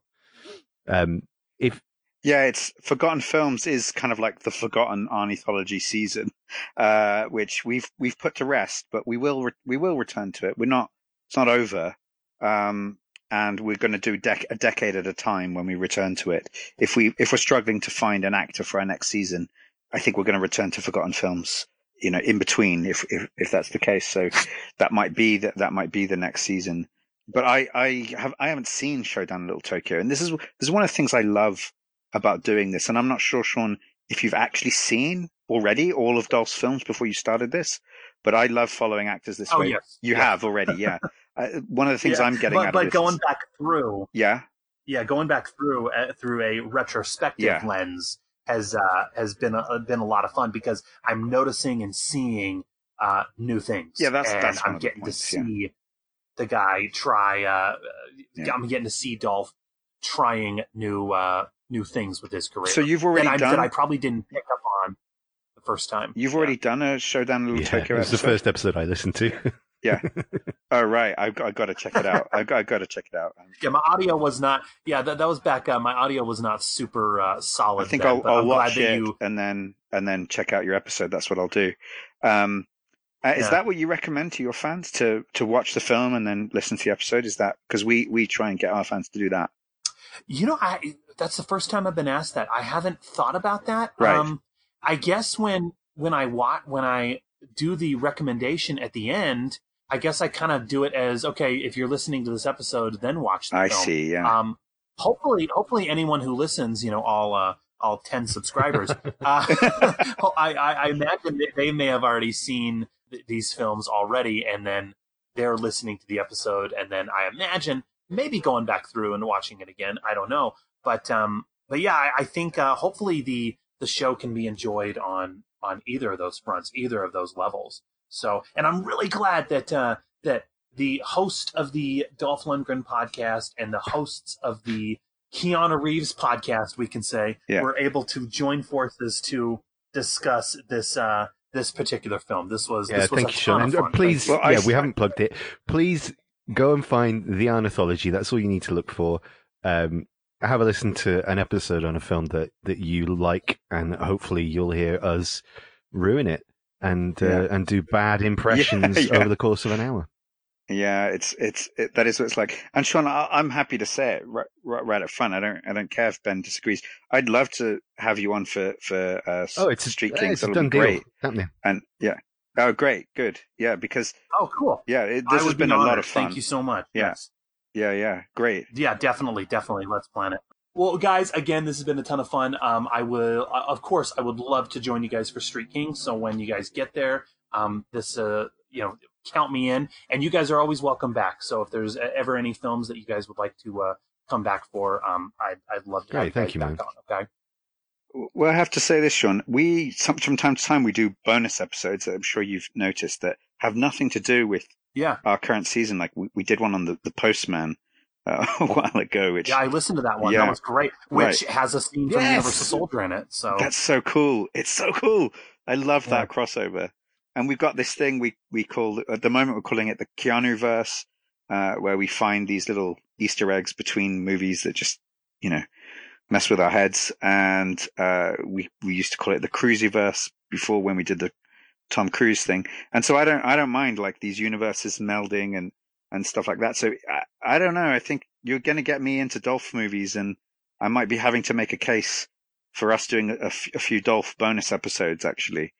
So if you'd be willing to come on for them, I think you're obviously the best guest we could possibly have for any of those films. Maybe I'll persuade Ben to do a Showdown in Little Tokyo episode if you don't feel that that's taking from what you've already done. And you know what I would do is I'd also put it on the feed here. Yeah, on my feed, if that's cool. We'd like to do the same with this, surely. Oh, cool. No, cool. Is that not something we do, Ben? Yeah, totally. Would we not try and put this episode on? If you're happy to share the edit with us, we'll put it on our feed for sure. Most definitely. Cool. All right, well, guys, this has been an absolute treat. Thank you very, very much. To everyone out there who is listening, please feel free to rate and review the show on iTunes, Stitcher, or wherever else you go to subscribe. We always appreciate the reviews. And until the next day of reckoning, this was Sean, Ben Heighton, and Alex Bellardi, And we'll see you all next time on I Must Break This Podcast.